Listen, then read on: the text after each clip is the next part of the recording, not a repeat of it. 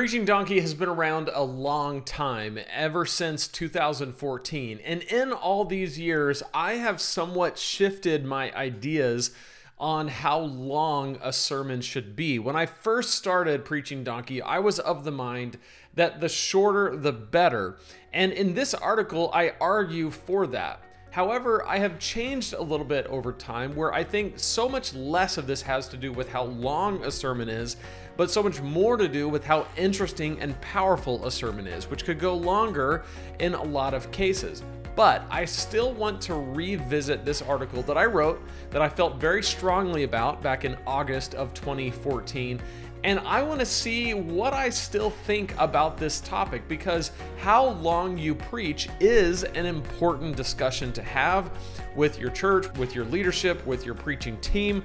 It's an important thing to consider. How long are you actually going to preach, and be consistent with it? So we're going to dive into it. How long should a sermon be? Is shorter better? Is longer better? We're going to get into all that in today's podcast. If you're new here, this is the Preaching Donkey podcast. My name is Lane. I am your humble host.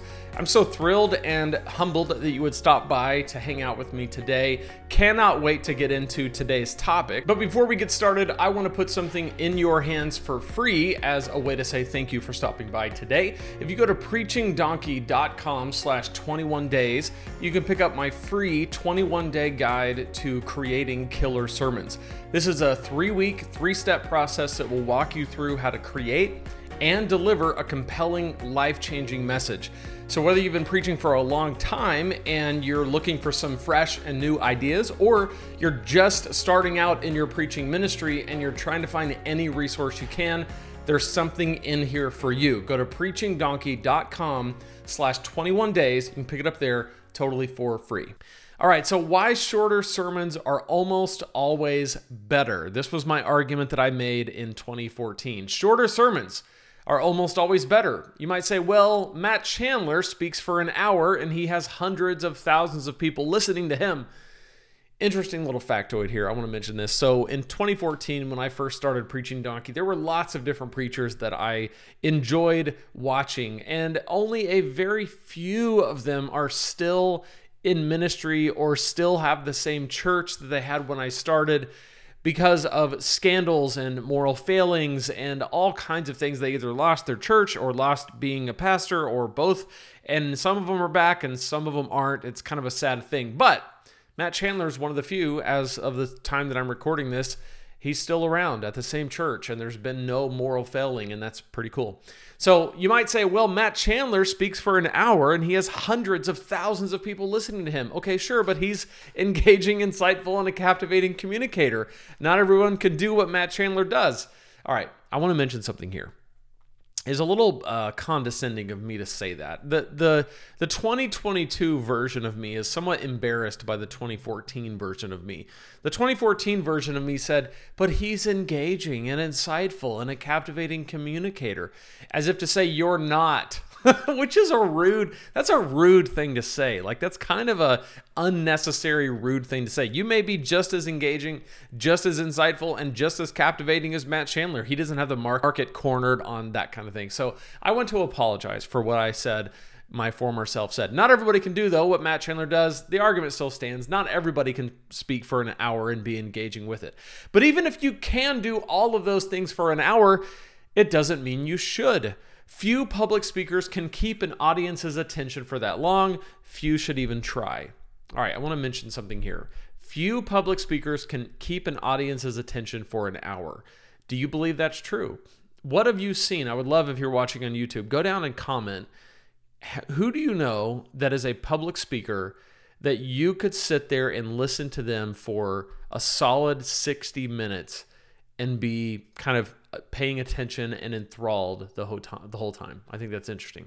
Now, the argument that I make here is that few should even try.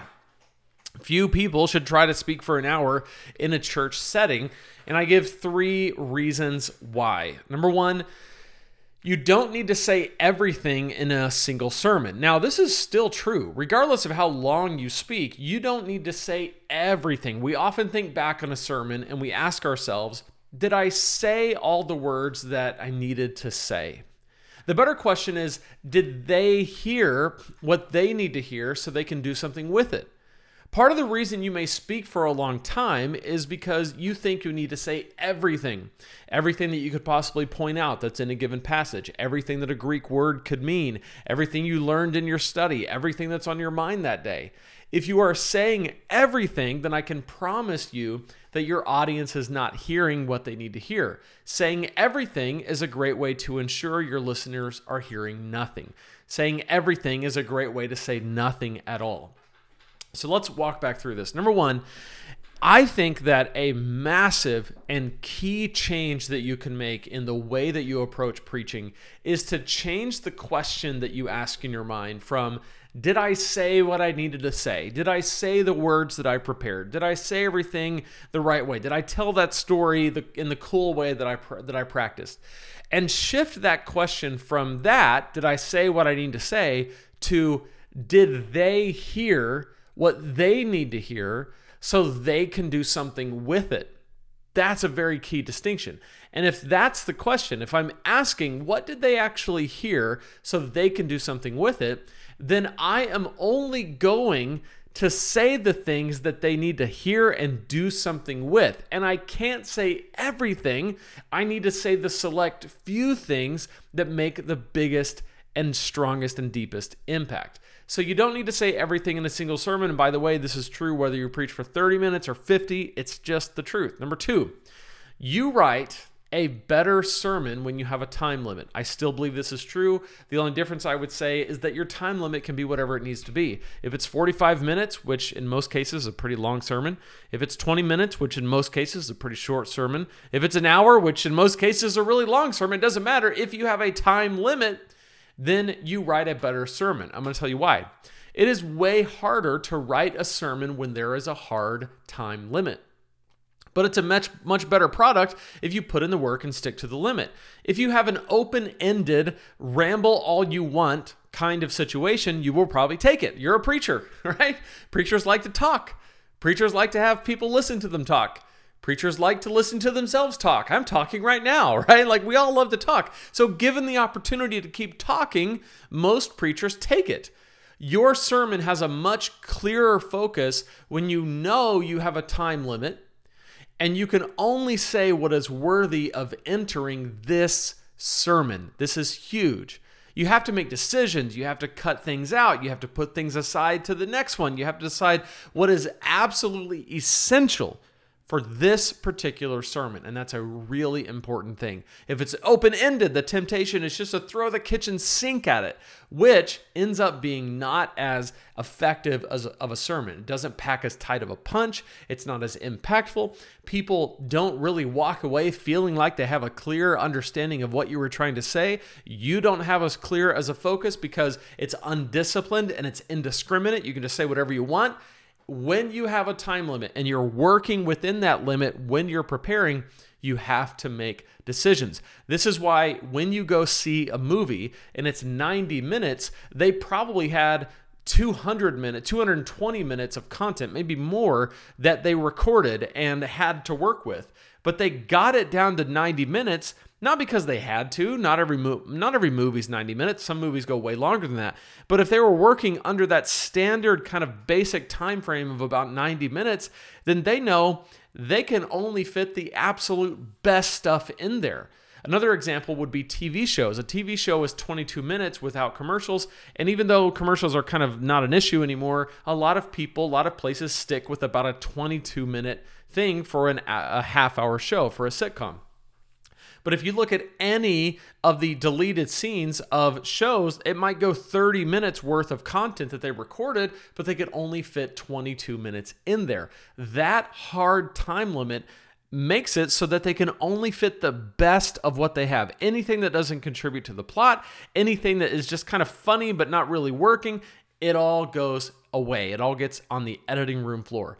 You would do well, I would do well to view our sermons similarly. That there is a hard time limit and only the best, only the most impactful, only the most relevant, only the things that tie directly to this message and its bottom line are going to make it into the message. I'm telling you, trust me on this one, it will pack a much tighter punch and be way more effective for you. Number 3, you kill what you said earlier by continuing to say what you're saying now. Okay, think about this. So imagine that someone is in your audience, someone is in your congregation, one of your listeners. This is what they might be saying to you towards the last 20 minutes of your message. They might say something like this: all that great stuff you said at the beginning of your sermon, yeah, you're pretty much killing it at the end by continuing to ramble about whatever it is that you're rambling about. I can't remember anything you said at the beginning of your sermon. I'm thinking about lunch. I see you're still saying words, but I am not listening. We would not have this problem if you would have stopped talking 10 minutes ago. This is your fault. It may seem harsh to put it this way, but your message is way too important to risk losing everyone because you can't stop talking. You reach a point of diminishing returns where your people have checked out and you're talking to yourself. What I'm suggesting is to have the discipline to communicate your message and let it be. Then let the Holy Spirit do His work in the lives of your listeners.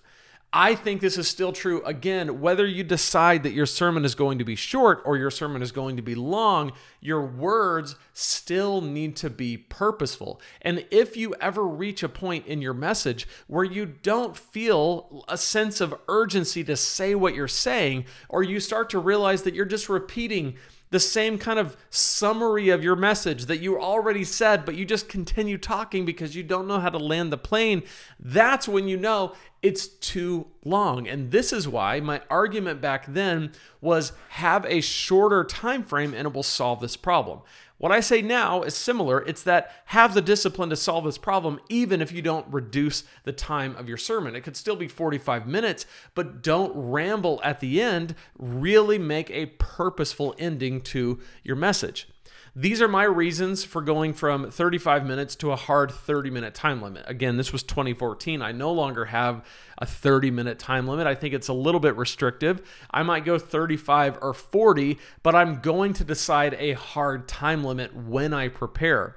It has been tough to prepare for shorter sermons and stick to it, but the payoff is huge. That was what I felt back then. I did 30 minutes for a long time. I think it was helpful. I think it trained me how to be disciplined in my preparation, but I no longer do it because I don't see this issue the same way. But it is a really good exercise to set a limit. So let's say that right now you're used to going 40 or 45 minutes in your message. It's still a really good exercise to say, what if I only had 35 minutes?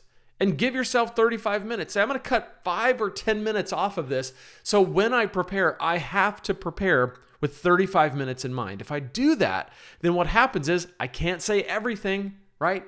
I'm going to write a better sermon because only the best stuff is going to fit. And number 3, when I'm preaching, I'm not just going to ramble on for as long as I want because I've got to land the plane. I have a limit. You put all those together, I think you're going to pack a tighter punch, and I think it's going to leave room for you to stop talking, for me to stop talking, and the Holy Spirit to begin to speak to your listeners because of what you said from God's Word. I think that's a much better approach. I kind of agree with what I said years ago with a few caveats. The point is, be purposeful, be intentional, and make sure that none of what you're saying is wasted. I want to hear what you think in the comments below. I know that a lot of people have a lot of different views on this, so please share, keep it friendly. Let me know if you're listening on one of the many different podcast players that we're on. I would love to get a review from you. A 5-star review would be awesome. Until next time, remember, if God can speak through a donkey, He can speak through you and He can speak through me. We'll see you next time here at the Preaching Donkey Podcast.